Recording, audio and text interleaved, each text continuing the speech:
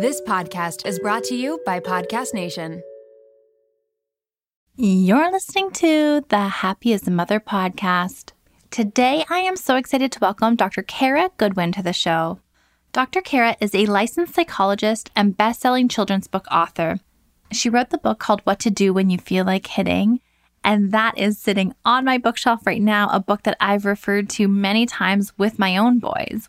She's the founder of the nonprofit organization called Parenting Translator, which specializes in translating recent scientific research into information that's helpful, relevant, and accurate for parents and caregivers.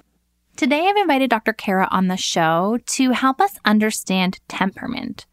What is temperament? When does it show up in our babies and our children? What are the domains or traits of it so that we can tangibly see it, unpack it, and understand it? And do we as parents play a role in shaping it? Essentially, are we to blame? Because parents get a lot of blame and a lot of flack for creating difficult children. We also highlight the importance of understanding our own temperament as parents and how it can relate to our child's temperament, and the toll or the invisible load that it can take when your child does have a more spirited temperament than maybe an easygoing, more laid-back child. This is a really informative episode. I encourage you to get some pen and paper out and jot down notes of things that stand out to you, but I also want to remind you that this is also all put into a really concrete blog post for you to return back to if you forget some of the traits that we go through in the show. To find your way to that blog post, just click through the show description and it'll take you there. All right, are you ready? This is such an important conversation. It's going to bring so much context and insight into understanding your child. Let's hear my conversation with Dr. Cara. Do you ever wish that parenting came with a manual? I know I have many times. We think we know what we're getting ourselves into when we become parents. We think we'll always be peaceful and loving. We think we'll know how to navigate tricky situations. And we think our kids will listen to us the first time we ask. But once we become parents, we're met with reality. Kids who struggle with their emotions, difficult parenting decisions, and suddenly we realize that breaking cycles is a lot harder than we thought. It's no walk in the park. The good news is that you don't have to do it alone. We don't have a parenting manual for you, but our therapists do specialize in supporting parents like you through your transition into parenthood and beyond. We're here to help you work through your own childhood, break generational cycles, stay calm during tough parenting moments, and form a way forward that works for you and your family. All visits are done virtually, so all you need is an internet connection. Not sure if therapy is the right fit for you? We'll help you figure it out. Head to happyasamother.co/book to book your free 15-minute consult today. That's happyasamother.co/book.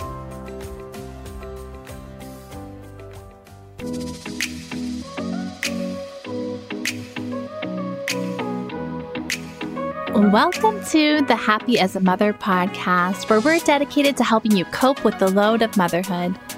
I'm your host and registered psychotherapist, Erica Jossa. We all had expectations going into motherhood, but reality often has a different plan. Let's work together in shattering unrealistic expectations, letting go of shame and guilt, and accepting where we are on our motherhood journey. We'll pack a toolbox for motherhood with expert advice, practical tips, relatable stories, real moments, and honest conversations. My goal is to give you the knowledge, tools, and resources you need to parent more freely. However, this podcast should not replace the advice of your healthcare provider. It's time to do motherhood differently, toss out the idea of perfect, and enjoy the journey. Let's dive in. Dr. Cara, thank you so much for joining us today. I stumbled upon you on Instagram, and when I saw the really professional but tangible way you're interpreting research for parents, I was like, oh man, we got to have you on. We got to have a chat because there's so much confusion and misinformation out there. So thank you for joining us today.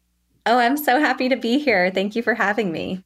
I'm so curious how you went from sort of day-to-day clinical practice to being this like research interpreter on Instagram. How did you find your way into that platform? Yeah, great question. So I'm a child psychologist, and I was a child psychologist and a researcher before I had kids. I've always been really into the research and especially neuroscience research, and helping parents to understand that was a big part of my clinical practice. And then I had children of my own. And, first of all, my realization was like, wow, this is a lot harder than I thought it was going to be. Always, right? It's just like, oh my gosh. Mm-hmm. And then my second realization, as I made mom friends and I was talking to my other parent friends, we'd be talking about struggles, and I'd say, well, about this study, and they would have no idea. And it occurred to me that there's all this research out there, that there's so much money, time, and effort being poured into, but it's not reaching the average parent. And this is a huge problem because parents need this information. They need it to help them feel more confident.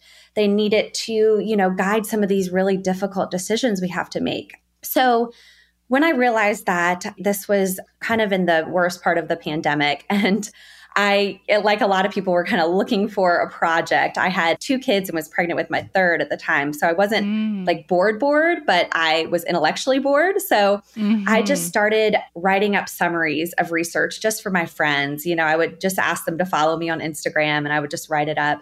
And I started getting like a lot of positive feedback, like, oh, this is really helpful. I didn't know about this research. And they're like, you should keep doing this. You should get the word out there. So I just kind of continued growing the Instagram, and I got to the point where I was like, okay, what is this? Is this like a business? Is this a nonprofit? And a nonprofit really seemed like the best answer because there already are for-profit companies translating the research, the media, basically. Right. And that's a problem. We need somebody who's as unbiased as possible. And also, I truly believe that all parents deserve access to these resources. So I've formed a Parenting Translator, which is a nonprofit organization. And the goal is really to take all the research that's out there and to translate it into information that parents can use in their everyday lives, hopefully to make their everyday lives a little bit easier. Mm-hmm.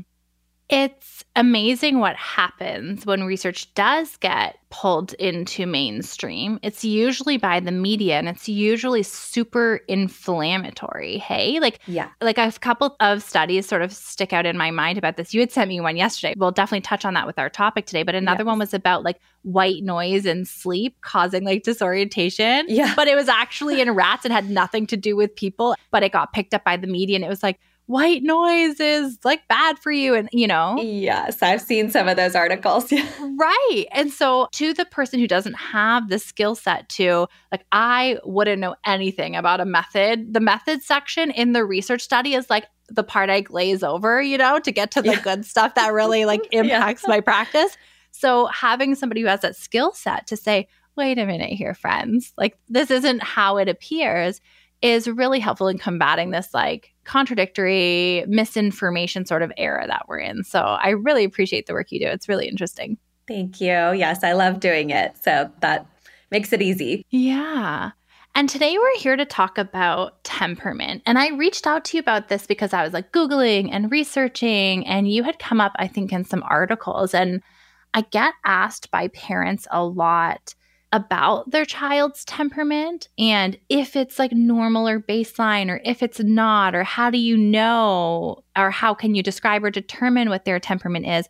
And it's sort of this really abstract, vague concept for a lot of parents, though we do know that we have colicky babies or fussy babies or children who are maybe a little spirited, or we've given them all of these words, but we really lack the understanding. And so we're going to dive into it today. Can we open up with just what is temperament? Like, can we define it? Like, what are we talking about here?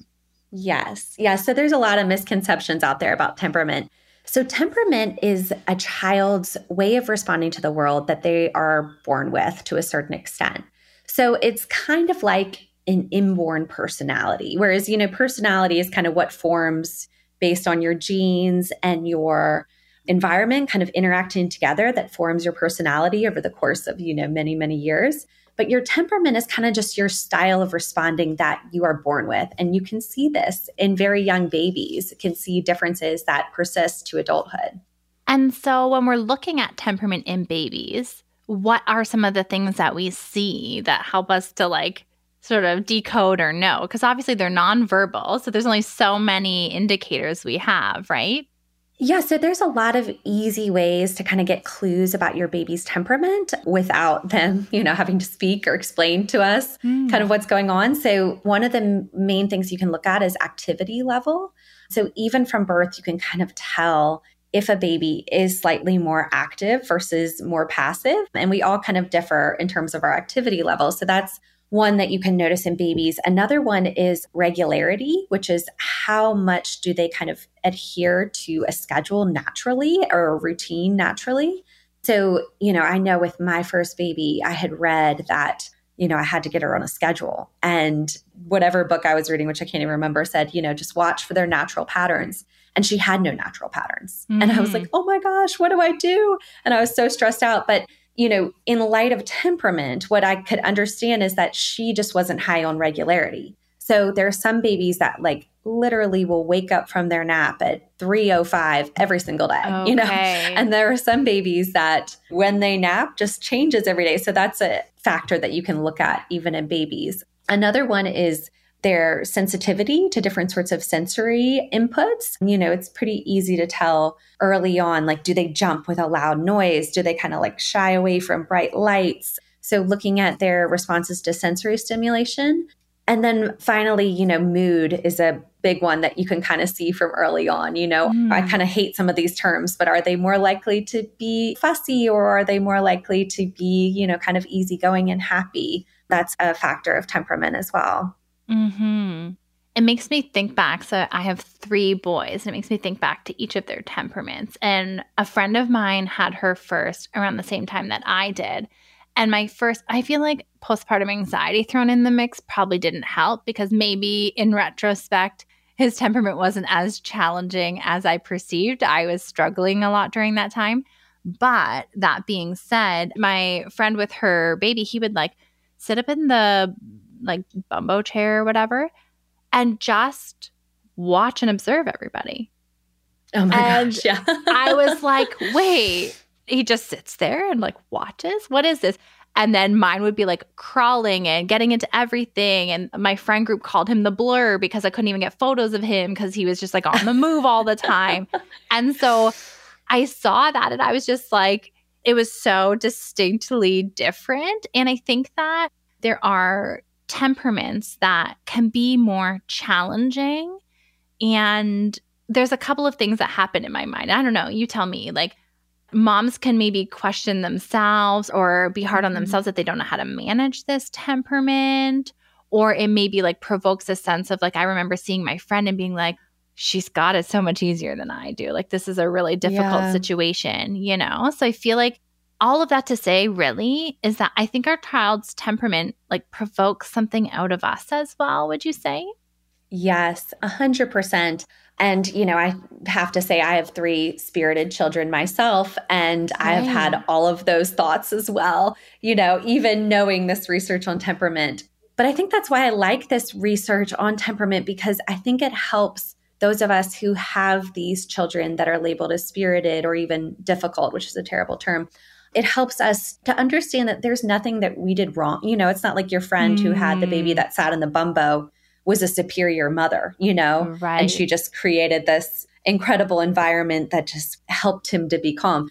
This is things that children are born with. And I think knowing that as a parent is such a comforting thought, that I do not have a more challenging child because of something I did wrong. This is something that they are born with, and that, we can also see the strengths instead of just saying like, oh my gosh, my child's so active, thinking like, oh my gosh, he has so much energy, he's so fun, just helping us to see the other side of it and the strengths. But I do think it's really interesting too, because I think when a child has a difficult temperament, I feel like society tends to blame the parents. Like, right. Oh, you need to discipline him, Totally. But then when a child has an easy temperament, you'll hear something like, oh, you got lucky, or, so it's, it's like parents don't get credit either way. Right. Yeah. Right. I see that. It's the universe and the luck of the draw that you got this baby that sleeps through the night or whatever the example is. when they're challenging, it's something that you're doing incorrectly. I see that. Yes. Yeah. And I see these challenges in temperament, like if we're talking sort of in terms of developmental stages, like in this, like, first year postpartum, really comes up around things like feeding and sleeping and diaper changes potentially. I've had clients who have been like, I just cannot. This is so crazy. And it really segues into the study actually that you had addressed recently on your Instagram, because I didn't have children who slept through the night. And I sort of like made my peace with that by the second. I was like, they'll sleep eventually. Yes. But it was like, I knew for the first year, it was just not in my children to sleep through the night. Yeah, same actually. Yeah. They retained one feed until 12 months and then just like something magically switched. Yeah. And I did get some acceptance around that. But I think that it's really hard for people when they see, let's say, their friends' 8-week-old decide to sleep on a routine, as you said, or during the night. And then they've got their child who like fights nap time with all their might. So would you say temperament plays a role in sleep? And then we'll unpack that study. Yeah, so temperament does play a role in sleep. Of course, there are a lot of things that go into sleep. There's medical issues, there is some role of environment, but a lot of it is temperament, in terms of your baby's activity level. If they are, more sensitive to noise, that can disturb their sleep. If they are, more likely to have a negative mood, they may wake up and start crying. Whereas there's some babies that would wake up and, doesn't bother them, just go right back to sleep. So it definitely plays a role in sleep. Yeah. And then some headlines came out about some research that were suggesting that parents who rock their children to sleep could potentially impact their child's temperament for the better. I can't remember exactly what it was. I want to pull them up now, but yeah, tell me about them. There are some studies saying that I have some headlines, saying that rocking your child to sleep or cuddling them to sleep would improve their temperament. And then there were some saying the opposite, that doing that would actually harm your child's development in some way. These media headlines, right? Yes. And when I see headlines like this, it just tears me apart. Like I have to do something about it because I can't stand when, not only research is being misconstrued, but it's being misconstrued in a way that gives parents even more shame. Yeah. We don't need any more. So I'm like, if there is a headline that causes more shame, then we need to make sure we address that and parents know this is not how it works. So what the study found was that if you think about like the more difficult baby versus an easier baby, just as a way to kind of easily classify temperament, is linked to the strategies you use to put your child to sleep. So they broke it up into more active strategies, like when you're walking around with your baby until they fall asleep, like bouncing them, versus more passive strategies, which would be like reading them a book and helping them get sleepy. And they found that the parents who use more active strategies were more likely to have a child with a difficult temperament. And the parents who use the more passive were more likely to have a child with an easy temperament. And then the media misconstrued that to think that the strategies you use actually cause temperament, which is not the situation at all. So, like I said, temperament's inborn. And those of us who have had these more challenging babies know that you kind of have to use these more active strategies sometimes just to get them to sleep. Right. That's the first thing I thought when I read it. I'm like, it's because I had to do this to get my child to sleep. Like, do you think that this is what I want to be doing? Yeah. No parent does that out of their own free will. Yeah. Right. Let me just put the baby in the baby carrier and pace the floor at 2 a.m. That sounds like what I want to do. It's like no one is opting for that. It's coming out of necessity, right? Like it's coming out of the back and forth relationship between them and their baby. And if there's one thing I learned in my stats class in my undergrad, if there's one that I took away, it was that correlation does not equal causation, right? 100%. So just because these things run in parallel with each other does not mean that the ways that we're interacting with our children at bedtime influence or cause their temperament. Yes, exactly. So that's something I see over and over again in the media is that correlation is not causation. So if you see something in the media that seems like an outrageous claim like this, try to look for something like, is associated with or is linked to. And then you'll know that, oh, it's just associated. That doesn't mean that these strategies cause temperament. It's likely the other way around, that more difficult temperament causes parents to use these more aggressive sleep strategies. Mm-hmm. So from what I have read, and I am not a specialist in child development by any means, but I do know that there are various traits of temperament that kind of develop into different types, if I'm saying that correctly. So can we unpack this a little bit so we can have a better understanding? Yes. So I can go through all the 9 parts of temperament and also touch briefly on how that impacts your parenting. And please, ask me questions as we go along. Yeah. Oh, I'm here for it. Like, I'm nerding out for this. I've been waiting for this moment. I'm excited. Yeah. Yeah. So first is activity, which we touched on a little bit when we were talking about babies. So how active is your child? And you can tell this from a very young age. Can they sit still? Are they fidgety? And then you want to think, how do I adapt my parenting for this? So for a more active child, you want to allow opportunities for movement. So that will really help that child to thrive. For the less active child, you want to be sensitive to that. Don't schedule too many activities. Be aware of their energy levels. So really, for each of these, I think it's important to think about, how do I adjust my parenting to meet my child where they are? Mm-hmm. And then second is regularity, which we touched on. How predictable is your child's schedule? And in terms of parenting, if you have a child that's very regular, stick to that routine, try to help them to develop their own routines and schedules and help to kind of meet them where they are there. And if your child is more irregular, don't push the schedule and the routine as hard on them. Let them kind of have more of a free-flowing day. It's interesting because I've got a neurodivergent son. And while he needs structure and routine, he really walks to the beat of his own drum, gets sidetracked a lot, is a little squirrely. So keeping to the schedule and routine sometimes is really difficult because transitions are hard and, moving away from things is hard.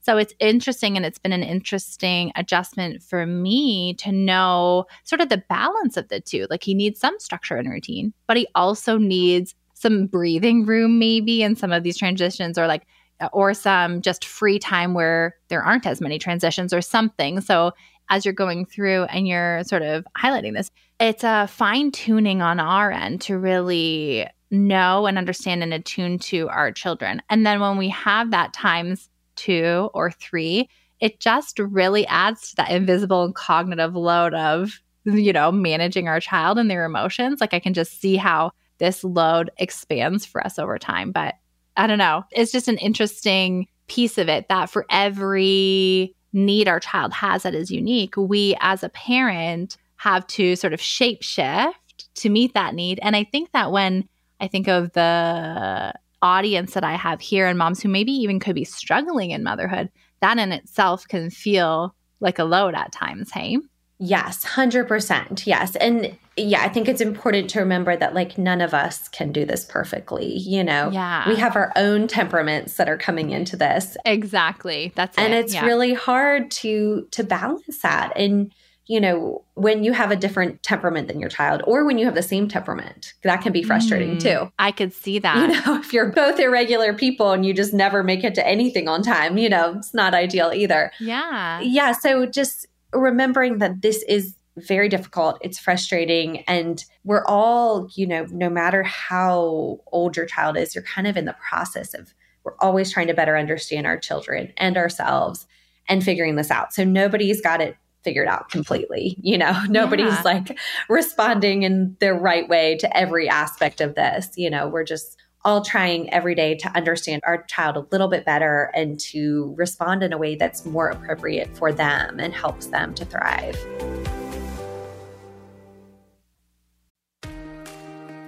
One of the most relentless mental loads is being the juggler of medical appointments.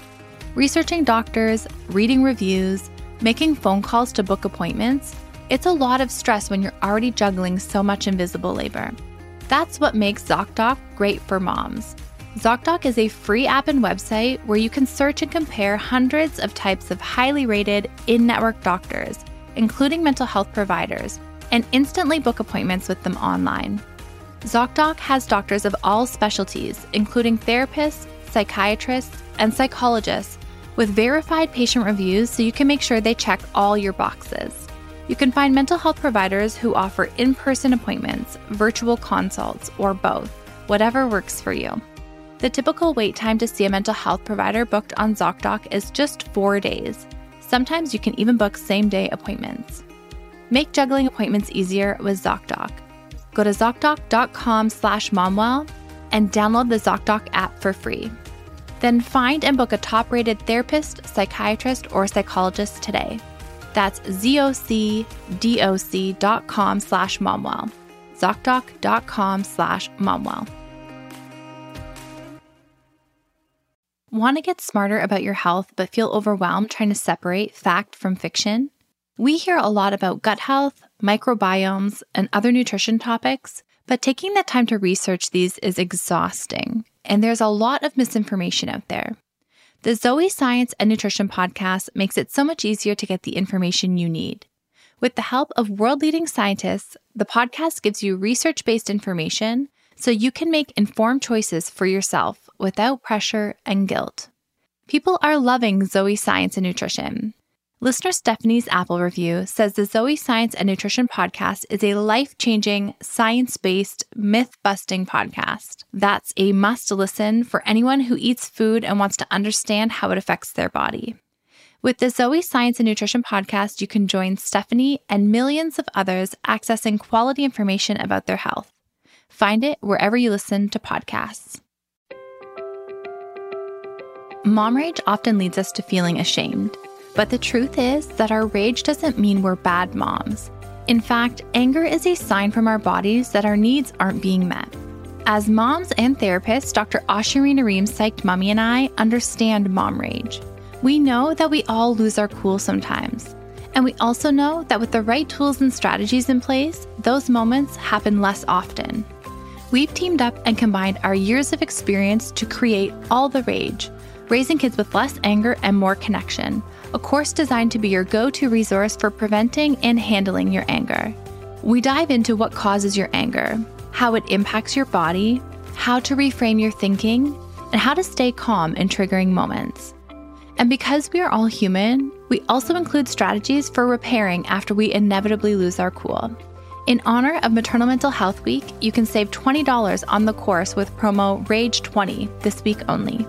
Don't miss out on your chance to save and make a positive change. Head to momwell.com/rage and save with code RAGE20. That's momwell.com/rage, code RAGE20.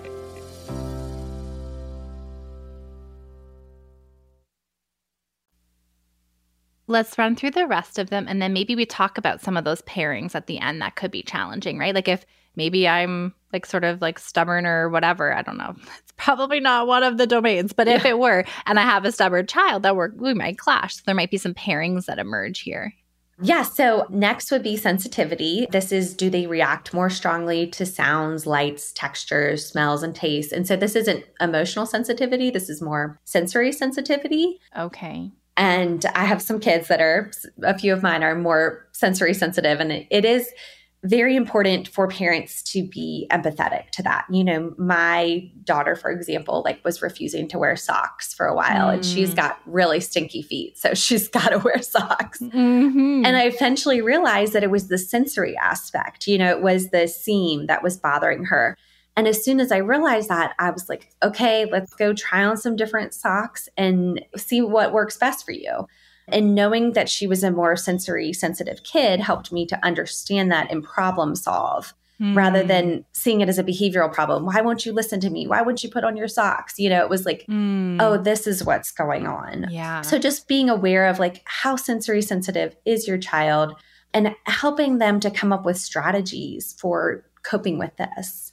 Yeah, I think that's a big one. You'll know that it's not like a tantrum or a power struggle because it'll transcend just one isolated moment, right? It'll be yes, it could be the tags on their clothes, or it could be the socks for an ongoing amount of time, or you'll see it be sort of an ongoing piece for them. Exactly. Yeah, you'll see it across situations, definitely. Mm-hmm. So the next one is initial reaction. So this is in new situations or kind of different situations. Do they kind of jump right in head first, or are they more, this is a term we use in the research, slow to warm up? And I like slow to warm up a lot better than shy because, it's not like shy kids are shy in every situation. It's more, it just takes them a little bit more time. So in your parenting, you want to make sure that you are aware of kind of how your child responds. And, if you're taking them to a brand new gymnastics class or something, maybe you can't just drop them and go run your errands. Like maybe the first class, you need to be with them and helping them. So just being aware of kind of what does your child need from you in new situations and providing that support if they are a little bit more slow to warm up. And I think about this in terms of infants too. I imagine these slow to warm babies might be the ones that have a harder time separating. Yes. Or maybe cry when others pick them up and they're like, sort of startled by not being with mom or dad or something like that. Definitely. Yes. You can see that in babies. Yeah. So next is intensity. So how intensely do they respond positively and negatively to different sorts of situations? So this is like emotional intensity. Do they get really excited? Do they get really upset? And I think it's really important for parents to understand this because I think often these kids, the more intense kids, are labeled as dramatic. Oh, you're just like being dramatic, but they really do feel their emotions more intensely. So validating their emotions is particularly important. Even if you're like, oh my gosh, why are they upset about this? This is so silly. To recognize that for them, that there are real feelings there. And also to see the other side of these intense kids is that, yes, there are some low lows, but there are also some high highs. And, that's a beautiful thing in life. So just appreciating these kids for who they are. I have one of these as a big feeler. And I remember when I started to identify this in him, it was before he had language, but he was starting to develop. He wanted to communicate, but he couldn't. And so if he couldn't get it out and he didn't feel heard, it was a big, big deal. It was a big meltdown. It was big, big feelings because him feeling heard and seen and understood is so important to him that we had a really hard time sort of getting on the same page and getting over that hump until he had more language to be able to more clearly communicate. And so it's really interesting and so unique to my experiences with my other children and what their needs were. So understanding, I think, these areas is really empowering because you can put it in a context or a framework that gives you some level of understanding, but also feels hopeful because we know that there are things that we can do now that we have language for it. There is something that we can do to help our big feelers, for example.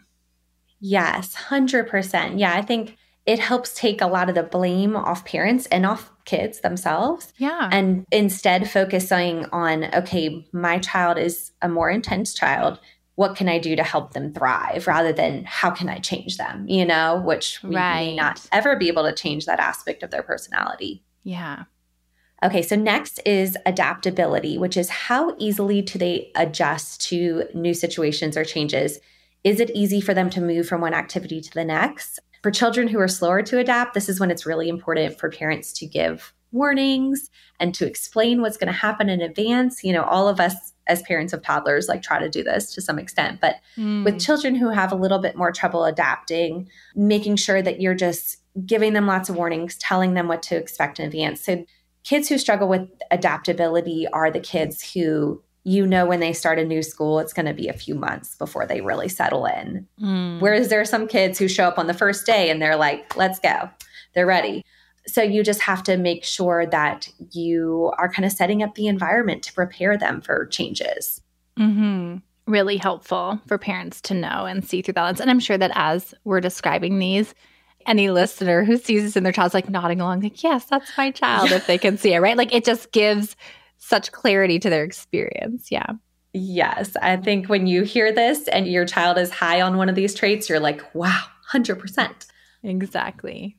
So the next one is persistence. So do they stick with a task or do they tend to give up on something easily and move on?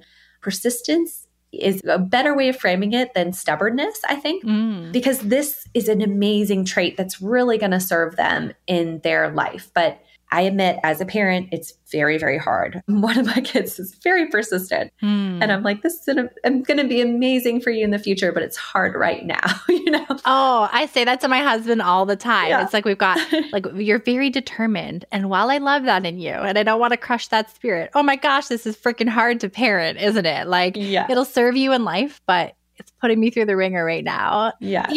It's okay to also feel both of those things and to know them. Like, it can be difficult now, and we can also see it as a strength. Like, there's room for both of those feelings, I would say. Yes. With the highly persistent kids, I would really recommend, sticking firmly to your limits. If you set a limit, can't go back on it because they will keep pushing. They will throw a huge tantrum. They will do what it takes. But if you set a limit, really, really stick to it, because otherwise, you're going down a bad path of them realizing that they can change your mind if they just scream loud enough. Mm-hmm. So making sure you stick to those limits. And, as they start doing more difficult tasks on their own, making sure you help them to kind of work through the potential frustration and be careful of signs of perfectionism that you can see in some of these kids where they just won't give up. And, kind of helping them to navigate that can be really helpful. It's really interesting. Okay, so next is distractibility. So how easily are they distracted by things in their environment?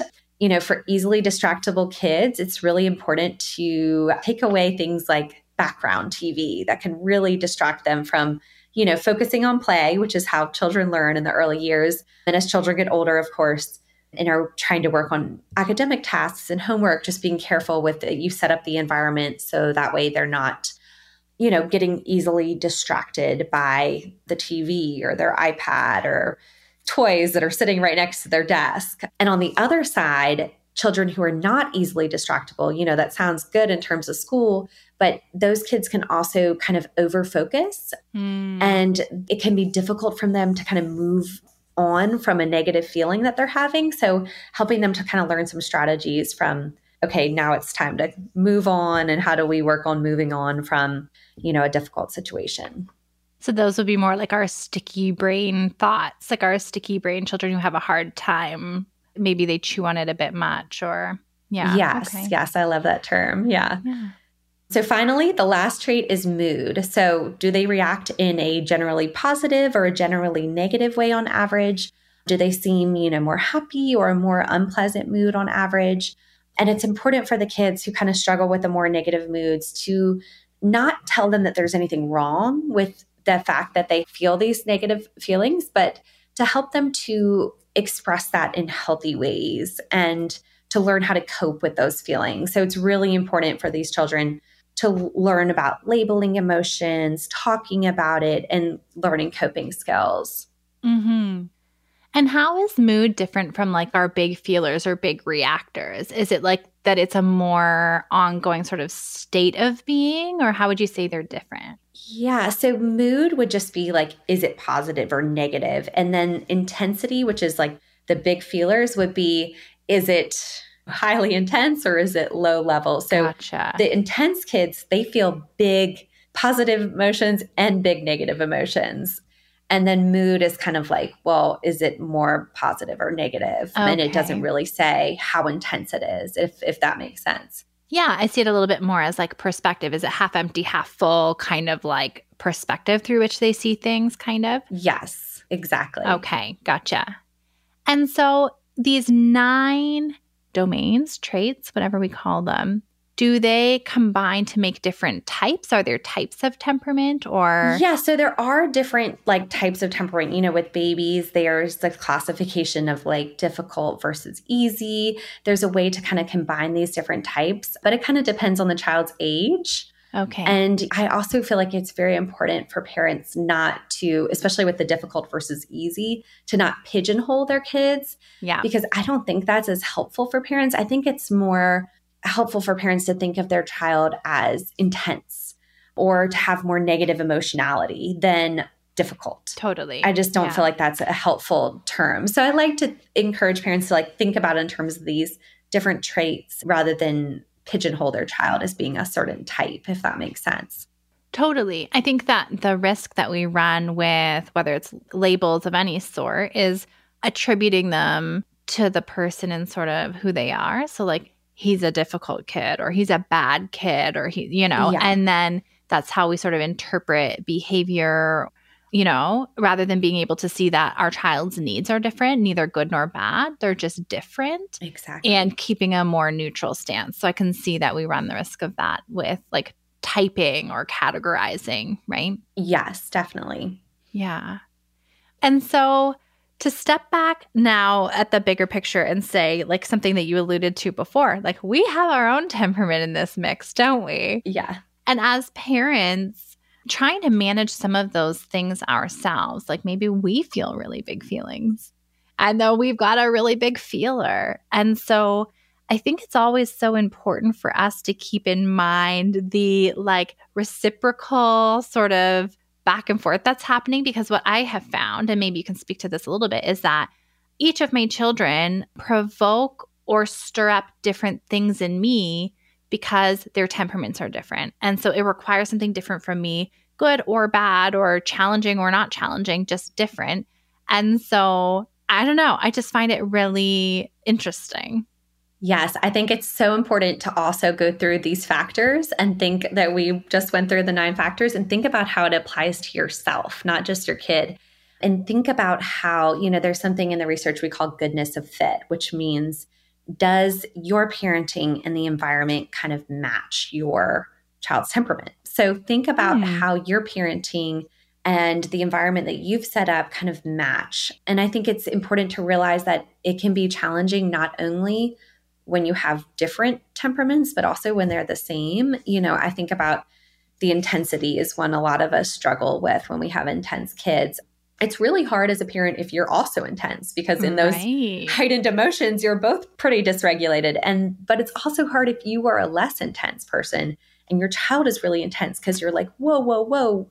Why are you getting so upset? This is not a big deal. And it's harder for you to empathize.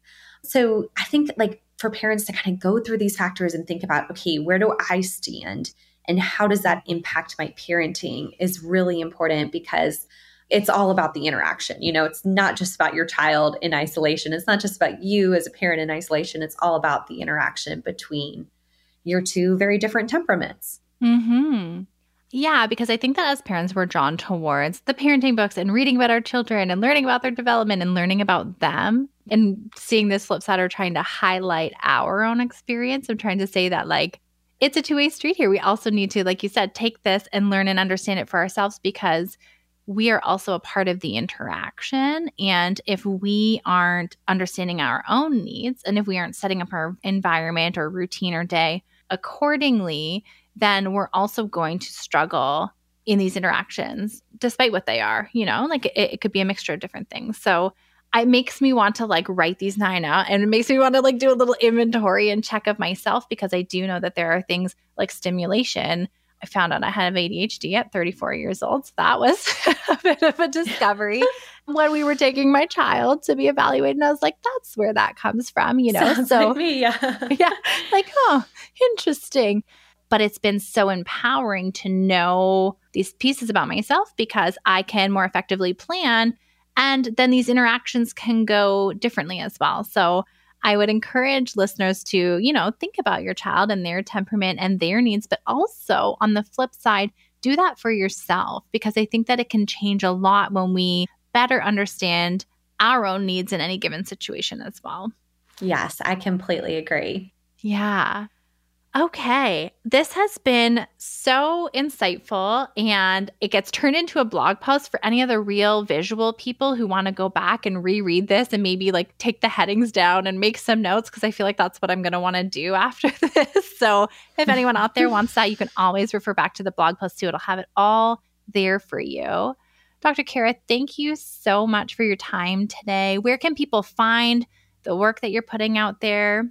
Yes. So I'm at Parenting Translator on Instagram and www.parentingtranslator.com. And I also recently started a newsletter on Substack where I kind of dive more into some of this nitty gritty kind of details of the research, if anybody's interested in that. I love it. And I love that it's like been birthed out of this like passion that you have just to digest and interpret this information for friends and people. That's how you know you're really passionate, right? When you just do it for fun. Yes. Oh, I love it. Yeah. And that it's emerged into this for you. It's incredible. Thank you so much for taking the time to be with us today. It's such a great conversation. Thank you. Isn't Dr. Cara so knowledgeable? I really like how she took each of the traits and helped us understand how we can apply this so that we can really meet our child's needs. In reflecting upon this episode, I went to look for further research to understand the toll that a challenging temperament can have on a mom's mental health, because I hear this so often, and I know this episode was focused on baby, but I hear so often how difficult it can be to manage certain types of temperaments for parents, especially if we're struggling with our mental health or ADHD or anxiety, etc. And I came across a really interesting statistic. Now, research finds that mothers of babies with difficult temperaments are more likely to report higher levels of depression and anxiety, dissatisfaction with parenting, lower levels of marital satisfaction, and more feelings of guilt, shame, and self-doubt. It is so important for us to understand things like our child's temperament or our own temperament and the combination of the two, because you need to know that you are not failing. It's not that you are inadequate. It's not that you're doing anything wrong. It's simply that sometimes our children come out a little spicier or more feisty than the next, or a little bit more busy or as big feelers, or whatever the case may be. But I want you to know, if you do have a spirited child like that, it is that much more important for you to take care of your own mental health and well-being so that you can feel satisfaction in your parenting role, so that you can maintain a strong bond and connection instead of resentment or frustration brewing under the surface. So if that is you, and if this speaks to you at all, I encourage you to reach out. I encourage you to book a free 15-minute consult with one of our mom therapists today. They're trained to help in this adjustment to parenthood, and they get it. They know what you're going through. Head to happyasamother.co/wellness to learn more. That's happyasamother.co/wellness. I'll see you right back here, same time, same place next week, where I am being joined by Love After Baby's Shayna Shockett on the show. Shayna is joining us to help us understand how having a baby can impact our relationship and ways for us to move through conflict as a couple instead of sweeping it under the rug or avoiding each other. But how do we truly repair with each other and move on? You do not want to miss it. These are critical skills we all need in our relationships. I'll see you right back here next week. I can't even begin to tell you how happy and honored I am that you choose to spend your time here with me each week. If you're looking for the resources or links from today's show, or you need a refresh on anything we've talked about, visit our show notes. You can find the link in the episode description, or you can head directly to happyasamother.co/podcast. To join the Happy as a Mother VIP list and be the first one to know about new episode drops, insider info, or freebies, head to happyasamother.co/newsletter. Until next episode, Mama, I want you to know, keep showing up. You're doing an amazing job.